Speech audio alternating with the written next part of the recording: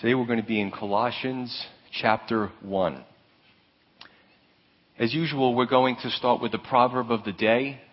We're going to be in Proverbs 3, verses 1 and 2, only two verses that I'll read to you. Proverbs 3, 1 through 2. It says, "My son, do not forget my law, but let your hearts keep my commands. For length of days and long life and peace they will add to you." Now we can look at this as a father speaking to a son, and that's certainly appropriate. But we could also look at this as a loving God speaking to his children, us. "Do not forget my law. Let your heart keep my commands. For length of days and long life and peace they will add to you." Now some may look at this and say, law, command. Sounds a little heavy. I've always heard that about God, He's always trying to tell us what to do. But let me kind of bring it into a different picture or analogy. You go to buy yourself a brand new car, really nice car. Maybe it's a Cadillac, maybe it's, God knows what it is, right? You just take it off the showroom floor and they give you, "Wait, Mr. Jones, before you leave, here's an owner's manual." So you open up the owner's manual and it says, "Don't put sugar in the gas tank. I got to use 92 octane. Boy, gas is expensive." What do you mean don't redline it for the first month? Don't slam on the brakes for the first 500 miles? All these laws and rules, throw it out the window. I don't want this rule book. Well, in the one way, if you do that, your car will probably last you maybe a year or two, and then it'll just start to break down because you're abusing it. But if you read the owner's manual, the person who designed that car knows how to keep that car running so you can get 20 or 30 years out of it. You see where I'm going with this? The one who designed our bodies, our frames, our minds, our frailties, he gave us a direction manual, and it's right here. Don't forget my law. Keep my commands on your hearts. And you know what? Your life will go the way it's supposed to go. Throw caution to the wind, and you're going to have problems. So it's amazing how you can take something simple from the scripture, 2 verses, that's all, and you can apply it to your own life, to my own life, and we can see how God loves us by guiding us and directing us, okay? And today, the word focus is going to come to my mind a lot as I study Colossians, and we're going to see how even Proverbs 3 ties into Colossians. So the last time we finished up the book of Acts, today we're in Colossians, and I'll just kind of start out with a little background information about Colossians. Number one, Paul wrote Colossians about 61 AD from his first Roman imprisonment to the church of Colossae, which is on the southwest corner of Asia Minor and what we now know today is modern-day Turkey. Why did he write it? Partly to combat false doctrine in the church, mostly in the form of a pseudo-Gnosticism and legalism, which we'll talk about as we get into it. But what better way to combat false doctrine than to get on the right path by having a focal point? And what is that focal point? The focal point that Paul is giving us is that Jesus is the head of the church. Yeah, Pastor, I've heard Jesus the head of the church. I've heard that. But let's really meditate on what it means to have Jesus as the head of the church. So if your life as a Christian has been a little stormy lately, maybe a little tenuous, hopefully this book should serve as an antidote. It kind of reminds me of when I wasn't a very good photographer, and that's not one of my best qualities, but if you go to take a camera and you focus on an image, it's a little blurry. What you do is you have to kind of tweak the lenses to get that picture to come into focus. So what I want to do today is use the book of Colossians to help us to refocus on Jesus as the head of our church. So let's jump in. Colossians 1, starting with verse 1. "Paul, an apostle of Jesus Christ by the will of God, and Timothy our brother, to the saints and faithful brethren in Christ who are in Colossae, grace to you and peace from God our Father and the Lord Jesus Christ." Greetings or introduction here. Paul says this, an apostle of Jesus Christ by the will of God. All of Paul's letters didn't start out like this. One of his letters, or some of his letters, he would say, "Paul, a servant of Jesus Christ." In another letter, Paul would say, "Paul, an apostle." Here he says, "Paul, an apostle, and by the will of God." Guys, pay attention to this. God has called me to be an apostle. This is something you need to take notice of. Apparently, Paul never visited the Colossian church. He received information on the state of the church by the minister there, Epaphras. So this letter needed to carry some weight of authority to get the recipients to obey it, because if they didn't, it could have been disastrous for the church. It could have been destroyed as quickly as it started because of the false doctrine that was entering it. Authority is good and God ordained. Romans 13 tells us. Although in our society, many enjoy challenging authority. A friend of mine read a book on sociopaths. And one of the characteristics of a sociopath is someone who just loves to topple authority. And it's funny because I guess that Batman movie came out. It's like the big thing now in the last few years, the Batman movies. But if you ever even read the comics, the Joker was one of Batman's arch nemesis. And he was a sociopath. His sole desire was to topple authority and create anarchy in Gotham City, right? So back to Colossians. This is something that they needed to pay attention to for their own good. And we see Proverbs 3 come right back into play, okay? Proverbs 3. This is something that you need to pay attention to, or they needed to pay attention to. A few ancillary points before we get into the meat of the scripture. Paul is the main author with Timothy as a co-minister, okay? He says Paul and Timothy. Timothy and Paul were knit together in their hearts in ministry.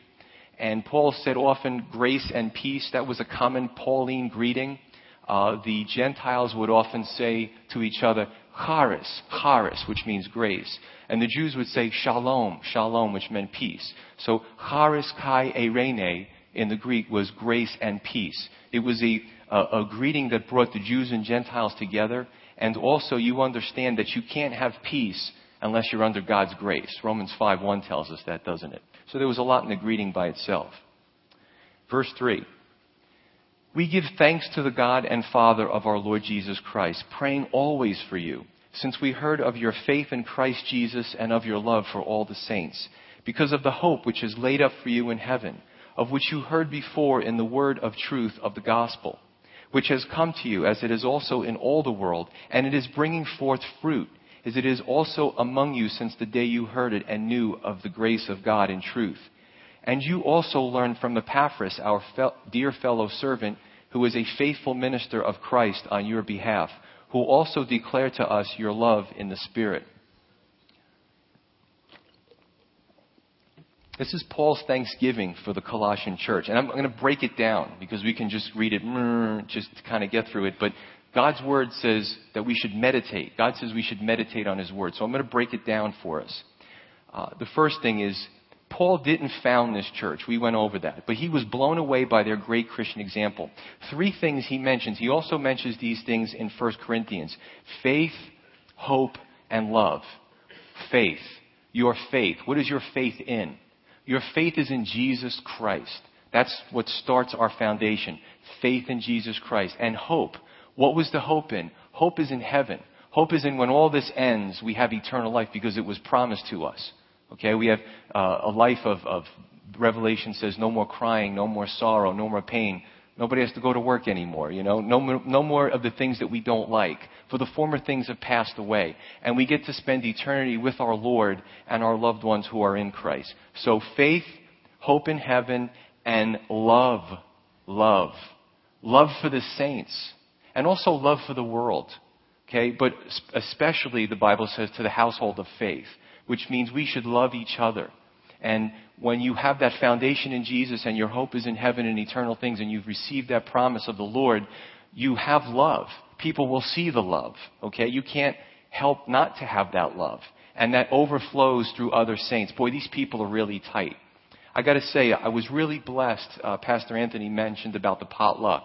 The majority of you stayed and we all fellowshiped and people got to know each other. There was a lot of eating, a lot of talking, a lot of people brought food. I tell you, that was a home run. I mean, it was beautiful.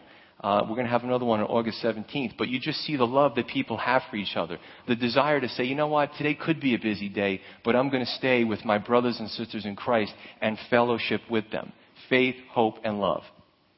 Now, Paul, like any other minister, Paul maybe didn't even know the flock, wasn't among the flock, but just the report of their faith, hope, and love just blew him away.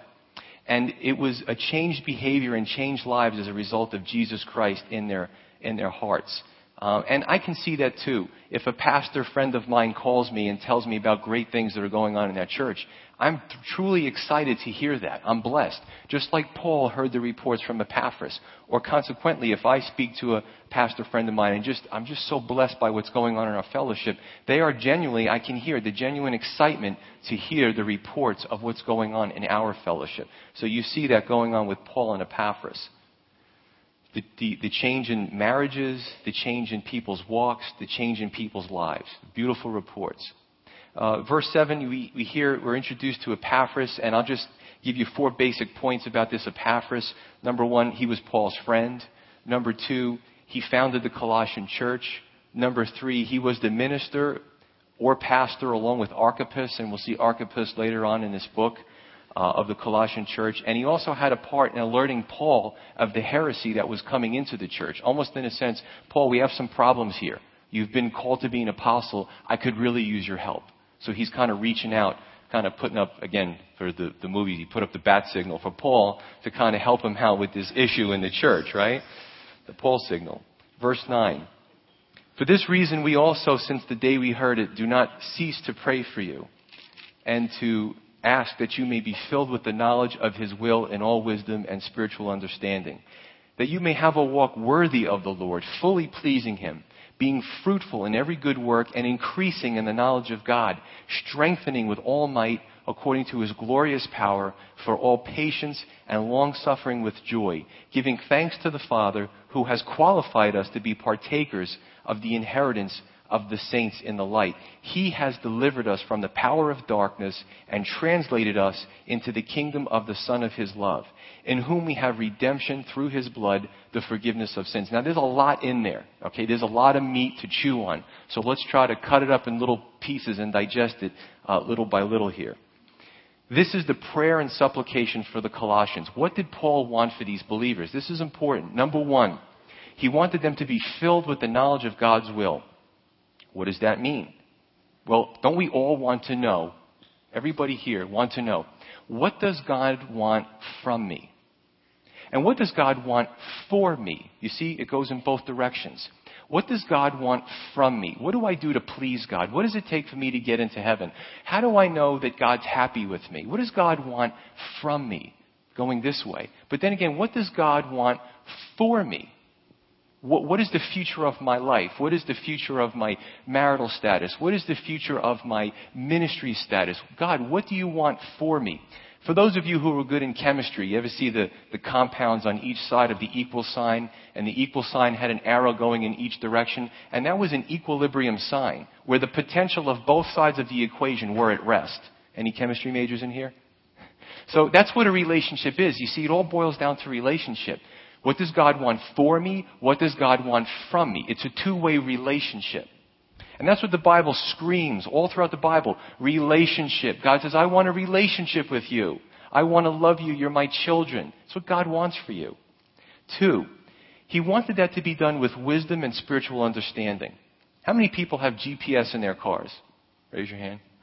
A bunch of you, huh? You can't follow a map?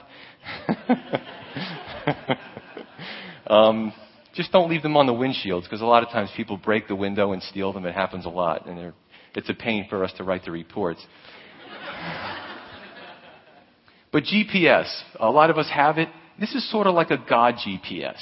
You see, with wisdom and spiritual understanding. And the only way that we can have wisdom and spiritual understanding is when we tap into the mind of Christ. Paul speaks about that.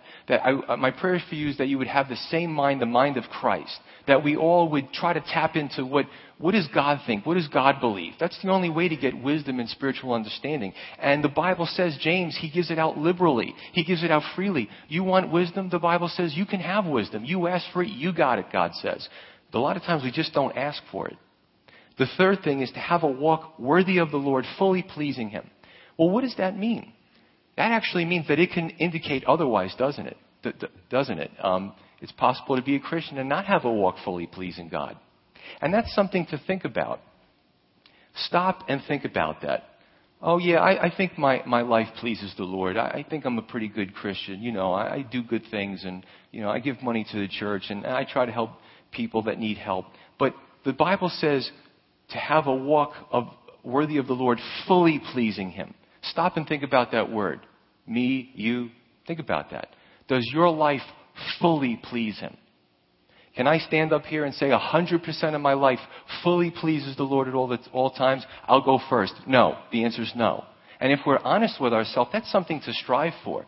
We want to have that walk that's fully pleasing to God. And there's a way to get that. Does my life honor God? Question we should ask ourselves. Do I just squeak by as a Christian? Or do I live that victorious Christian life? What am I doing in my life? Is my life honoring God? And am I happy to just squeak by and then just take everything that the world has? Or do I want to fully please Him? And you know what? As we go through this book, when we start to focus back on Jesus, these things start to be added to us. The fourth thing that Paul speaks about is to be fruitful and to increase in the knowledge of God. Here's a picture of growth. The Christian life should be marked by continual dynamic growth. There's nothing static here. There's no stagnant ponds here. This is a motion, that not emotion, but a motion, 2 words. This is continual dynamic growth. I've heard people say, oh yeah, I've read the Bible. So I read the Bible, close it. I don't have to read it again. It's like a book that I read years ago in history class. I read the Bible. No, the Bible is the living Word. I've read the Bible several times, and I don't know everything that's in there. And sometimes I thought I read a passage 4 or 5 times, and then I read it again, and God gives me a new understanding. That's why the Bible is called the living Word. Okay? It's something that it's not something that should be a big book that's 20 pounds and it's on the coffee table and you got to dust it every so often, right? And you open the pages and they're still stuck together because they're crisp. Some of you are laughing. And that's good. It's a nice decoration piece, but hopefully there's another one that you read that looks beat up, that the pages are worn, that there's writing in it and sticky pads all over the place. And like me, you've got to glue the pages back in because it's sentimental and I don't want to give it up for another Bible because it's used. It's the living Word, right? It's a continual dynamic growth. And as we use the Bible, our growth should be ever increasing. And to top it off, the cherry on top is all this is done in God's power and not our own. Why? Because otherwise we would be burnt out. Zechariah 4:6 says, not by might, not by power, but by my Spirit, says the Lord of hosts. If we try to do it by might and by power, and I've been there, burnt. Well, what am I doing wrong? I'm doing it in my strength. I'm not doing it in God's strength. Because He doesn't want it to be a chore. Even when God spoke to the priests in the Old Testament and told them what type of clothing to wear, I believe it was they had to wear linen but not wool, because He didn't want them to sweat while they were working for Him. God wanted the priests to be joyful in their service to Him, not to be a chore. Oh, look at me, this is a tough job. That wasn't what He was looking for. Spurgeon had an interesting quote that somebody asked him, how do you do the work of 2 men? He said, you forget there's 2 of us. Now, he's either speaking about himself and the Holy Spirit or him and Jesus, but whatever it is, he had divine help, right? I've been asked the question, how are you a police officer and a pastor and a family and have an Asperger's kid? And if I really think about it, I might get scared, so don't ask me that question. But the truth is I have help. And if I do try to do it in my own strength, I will get burnt out. And I've gone through those phases. But I find that it's a joy. I'm excited to be here. I love this book, guys. I hope that you're feeling and you're catching the same excitement that I have. This is fun. This is great. It's God's Word. It's something that, Paul preached from morning till evening. I'm not going to do that to you, but it's just something that he just enjoyed doing. It was his whole life's, moniker, so to speak. And then only in God's strength, because in verse 11 it says that this is to be done with patience, long-suffering, and joy, which are fruits of the Spirit. These are supernatural qualities. The fruit of the Spirit is love, joy, peace, long-suffering, gentleness, goodness, faithfulness, kindness, and self-control. All 9 of them. And these are supernatural qualities. I don't possess them by my own. Only when I'm in the Lord do I possess these qualities. Only when I choose to follow Him. And Jesus said, remain in me in John, right? He says, remain in me. Because it's a constant thing that we're close to the Lord. And then those qualities come out in us. And in verse 3 and in verse 9, Paul says twice, he speaks about praying for the Colossian church. And we're only in the first chapter, and Paul spoke twice already in the introduction about praying for them. This goes to show you the importance of prayer. And, I'm so blessed that especially at the end of the service, I know that there's core people, if not all of you, who are praying for us in leadership, because there are spiritual battles, there are attacks, and we need that prayer covering. I kind of liken it to if you ever see a battle, you ever see those reenactments of the old battles. And if I'm going, and I'm a general and I've got my troops and I'm going against a formidable force, and, there's other clans or so ever. I mean, you see the movie Braveheart, right? He had employed the different clans. Sometimes they would show up, sometimes they wouldn't. That was a problem. So if you're going against the other force and you say, I need you to cover me. I need you to guard my right and my left flanks and my hind quarters and to give me some protection when I go into the enemy. If these guys don't show up, you're in trouble.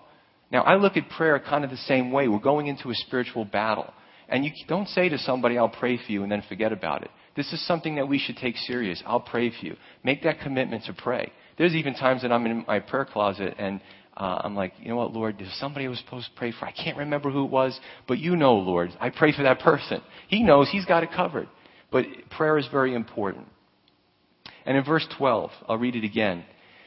Paul says, giving thanks to the Father who has qualified us to be partakers of the inheritance of the saints in the light. Giving thanks to the Father, who has qualified us to be partakers. How has he done that? There isn't this inheritance that the saints in the light received. And we know that the saints are only people who've been set apart for the Lord. So if you call yourself a Christian here and you say, I'm set apart for the Lord, you are a saint. And how do we get that inheritance, that glorious inheritance of everlasting life? Well, how have we been qualified? Because on our own, we can't stand before God and receive that. There's nothing I could do personally to do that, to get that. It's because he gave us his Son to believe. God gave us his Son, Jesus Christ, to believe, that whosoever would believe on him would not perish. And that's how we're qualified. Verse 13 and 14. It tells us that God has delivered us from the power of darkness and translated us into the kingdom of the Son of his love. That's a mouthful. Well, the world is divided in one or two categories. You're either working for Satan or you're working for the Lord. The Bible's very clear about that. So don't get mad at me. It's right there in the scripture. You're either sons of the darkness or you're sons of the light. You're not sons of the dim light. You're either sons of the light or sons of the darkness. That's it. One or two categories. And you know what? The world, it bothers the world. The world hates when Christians use absolute terms, especially when it comes to the spirituality, because it maddens them. It's so maddening that they become illogical. You ever have a discussion with somebody who's antagonistic to the faith? And they say, oh, you're one of those people that believe in moral absolutes, don't you? Yes, I am. So what are you saying? What are you saying, that there are no moral absolutes? No, they're not. Are you absolutely sure that there are no moral absolutes? You get where I'm going here? You're painting them into a corner. I am absolutely sure that there are no absolutes. That's illogical. It doesn't make any sense. It defies logic, right?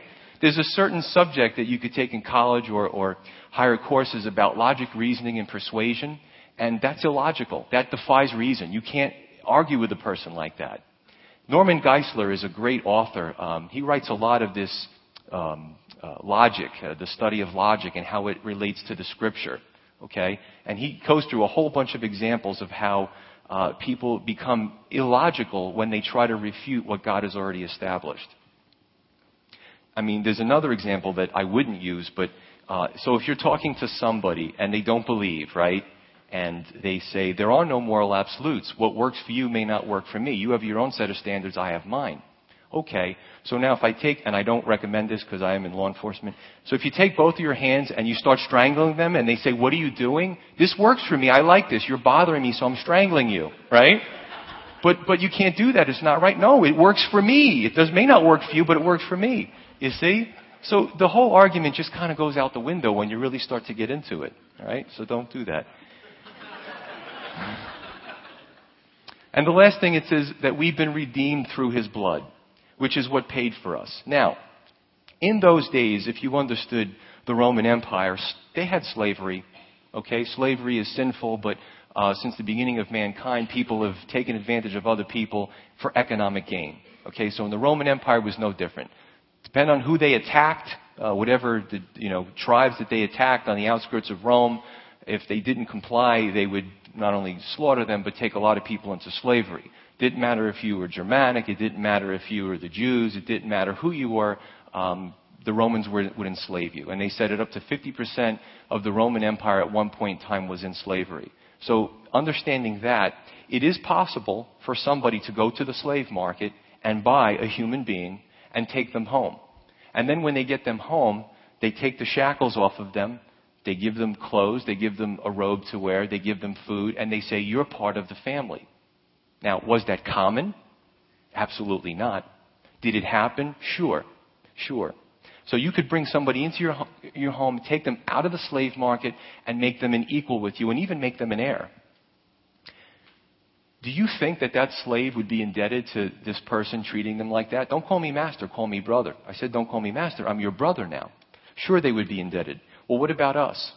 You see, we were all on the block with the chains, and what we were enslaved to was sin. You know, we could say, I'm free, while the chains dangle in the air and the two fetters are attached to your wrists. That's what we are prior to Jesus Christ. We're in slavery to sin. But Jesus shed his blood. He gave his life on the cross. He shed his blood. I don't think that the crucifixion, my belief, and I think it's very scriptural, is that it wasn't the actual pain that caused him torment. I believe it was the fact that he bore the weight of the sins of the world for the first time in eternity and the last time in eternity. He bore the weight of the sins of the world and the grievousness and the disgusting nature all at once onto his body, and the Father at that moment had to turn away from him. That's what I think was painful and torturous to him. But Jesus did that. And by doing that and shedding his blood on that tree, he has bought us back from the slave market of sin, taken the chains off and said, not only are you in the family, but you're an heir. So he has redeemed us through his blood. And when we throw the word around blood, let's really think about what he's done for us. Okay? Verse 15. He, Jesus, is the image of the invisible God, the firstborn over all creation. For by him all things were created that are in heaven and that are on earth, visible and invisible, whether thrones or dominions or principalities or powers, all things were created through him and for him. And he is before all things, and in him all things consist. And he is the head of the body, the church, who is the beginning, the firstborn from the dead, that in all things he may have the preeminence. Now this is really some heavy stuff here that I want to break down. There's a lot in here. This is the climax of this entire chapter. Everything really leads up to this because this is the preeminence of Christ. And this is almost going to be a little bit of an apologetics lesson. In verse 15, he said he is the image of the invisible God. The word in Greek is icon. In English, we get the word icon from. It literally means, translated, a mirror image or the exact representation. Jesus is the exact representation of God. He is God. He's not a good man, not a nice guy, some guy who went around healing people. He is the exact representation of God. God on earth. It says he is the firstborn over all creation. Now, there's a hermeneutical error that's made when you start to parse the word firstborn. Firstborn. In the English, that means get away from that. Okay? The word in the Greek is prototakis. Weird word. But we get the word in English prototype from. And that word literally means a perfect example, basically an original that everything else has been modeled after. Jesus was the firstborn of the resurrection, and the resurrection is modeled after his resurrection. Or, so to speak, he broke the mold. Jesus is the preeminent one. Understand that. So when you really get to the climax of this chapter, what you do is you really build the case of who the real Jesus is. There are so many that have a picture of Jesus, the different cults. One cult will try to take Jesus and take him from his high throne and make him a mere man. And say, we're Christian. No, you're not. You don't have the picture of the real Jesus. It's right here in the scripture. Some will take Jesus and say, yeah, he is God. Hey, that's good. You're Christian. Yeah, but you could be like God too. When you die, if you're a good whatever, you can have your own planet, your own universe, and you could be a God and have everybody worship you. Your own kind of universe self-starter kit. You know what? You can have that. I'll worship God for eternity. I'd rather do that. So that's what you have it. Here's the picture of the real Jesus. Here's your case being built up. In verse 16, it says, for by him all things were created that are in heaven and on the earth, visible and invisible. And then it says all things were created through him and for him. That's interesting because John says in John 1:3, or let's start with John 1:1, In the beginning was the Word, and the Word was with God, and the Word was God. He was in the beginning with God. All things were made through him. There it goes again. And without him, nothing was made that was made. Jesus is almost not almost, but he's the gatekeeper to creation. Nothing was made unless it went through Jesus Christ. Pretty amazing. If this doesn't smack of the deity of Christ, I don't know what does. In verse 17, and he, Jesus, is before all things, and in him all things consist. Now, I'm kind of going to go a little bit into, I think that Christians should really know why they believe. I think if somebody is, especially somebody who's educated, asks you a question, why do you believe what you believe? I just believe. Well, we really don't just believe. We don't have blind faith. There's a reason for why we believe what we believe. So I'm going to go a little bit into science and apologetics here. Verse 17. Also, Micah 5:2, Pastor Anthony did a study on the book of Micah, the 5th chapter recently. It says that Jesus is from eternity past. He had no beginning. Okay? So Jesus is one before all things, and in him all things consist. The word in the Greek for consist literally means to be held together. So through Jesus, everything you see, the chairs, me, the podium, you, your hair, everything is held together by Jesus Christ. What does that mean? Doesn't really seem to have a lot of weight there. Let's go to the atomic level. Look at everything breaks down to, well, we used to say everything breaks down to atoms, but now we know that in the nucleus of the atom and the protons, there's gluons and quarks. So, the particles are getting smaller and smaller. But let's just use the atoms as the basic building blocks of life. You have a nucleus. Every atom has the neutrons and protons in the nucleus in a tight ball, and orbiting around them are electrons. Okay? Now, there's different forces that science has named that hold the electrons from collapsing into the nucleus and from the nucleus exploding because of the positive charges. Okay? You have the strong nuclear force that holds the nuclear together. You have the weak nuclear force. You have electrostatic force that has to do with the electrons. And you have Coulomb's law that says that charged particles that are likes repel. Okay? So basic lesson there. Jesus says, or the Bible says, that in Jesus all things are held together.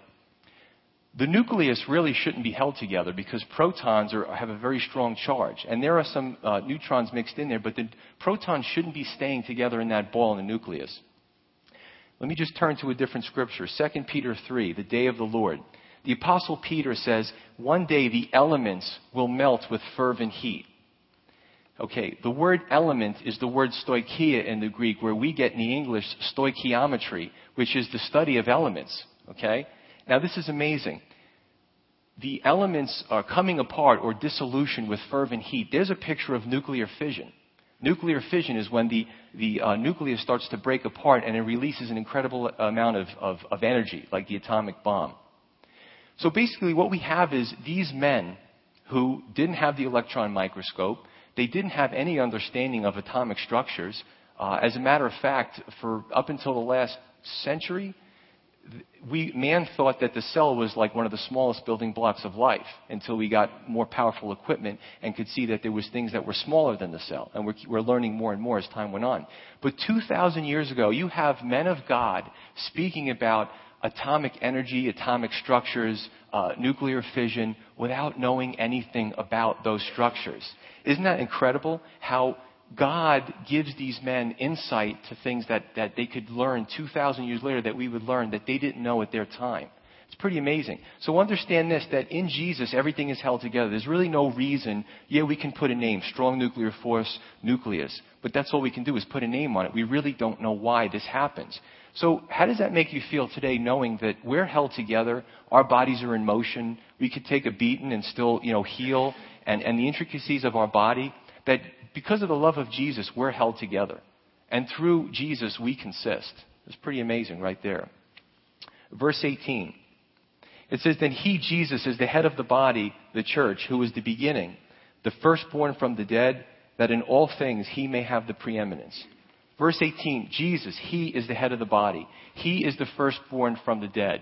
We see in 1 Corinthians 15 that he is the model of the resurrection. Okay, after Jesus' resurrection, then different resurrections happen, and then the last resurrection is when the unrighteous are resurrected and they're judged and then thrown into the great white throne judgment. But Jesus was the model, the prototype for the resurrection unto glory. Having risen, 1 Thessalonians 4, one day he will come back for us. The Bible says the Lord will descend from heaven with a shout, with the voice of an archangel, with the trumpet of God, and the dead will rise first. And then we who remain and alive will rise with them, and we will meet together with our brothers and sisters in the clouds of the air to be with the Lord. Thus we will always be with the Lord. So there will come a time in 1 Corinthians or 1 Thessalonians 4 where the Lord calls us up and raptures us up from the earth. That should set us straight on what we believe about Jesus Christ. So I think after reading this, it's kind of hard for us to look at this and then put ourselves on the throne. We see so much power and so much glory, so much learning about Jesus that, as Christians, hopefully we can't help but put Jesus as the preeminence in our life. So the question is Jesus the head of your home? Is Jesus the head of my home? Do our actions show it? Is he the king of your life? Or are you the king of your life? Am I the king of my life? These are important questions. Do our lives reflect that Jesus is the king? Once we get the idea of Jesus' centrality, his supremacy, and we get the knowledge of Jesus, then our lives should fall into place accordingly. Is it a sin issue in our life? Focus on Jesus as our head. As we start to do that, it starts to work out. Is it a marital issue in our life? Focus on Jesus. Best thing you could teach somebody in premarital especially, or marital counseling, is the husband and wife both focus on Jesus. What normally happens is they start to grow together because they're focusing on Jesus. It's just a natural occurrence. Simple triangular equation, but it's simple, but it works, okay? Is it spiritual lackluster? How can we study the book of Colossians and have spiritual lackluster? I'll pray when I feel like it. I'll read my devotions with my family when I feel like it. I'll come to church when I feel like it. Spiritual lackluster. I don't know if I want to serve in any capacity. This is the answer. Focusing on Jesus as the head of our life. Trouble with trials, self-centeredness, general frustration with where we are at life. Focus on Jesus. I'm going to leave you with a small, again, simple illustration, which I've used before. I know it's silly, but please do it. Put your hand out, put this finger up, okay? Put it in front of you, and put yourself your finger between you, your eyes, and me. Now, put your finger out and focus on me. How many fingers do you see? You should see two.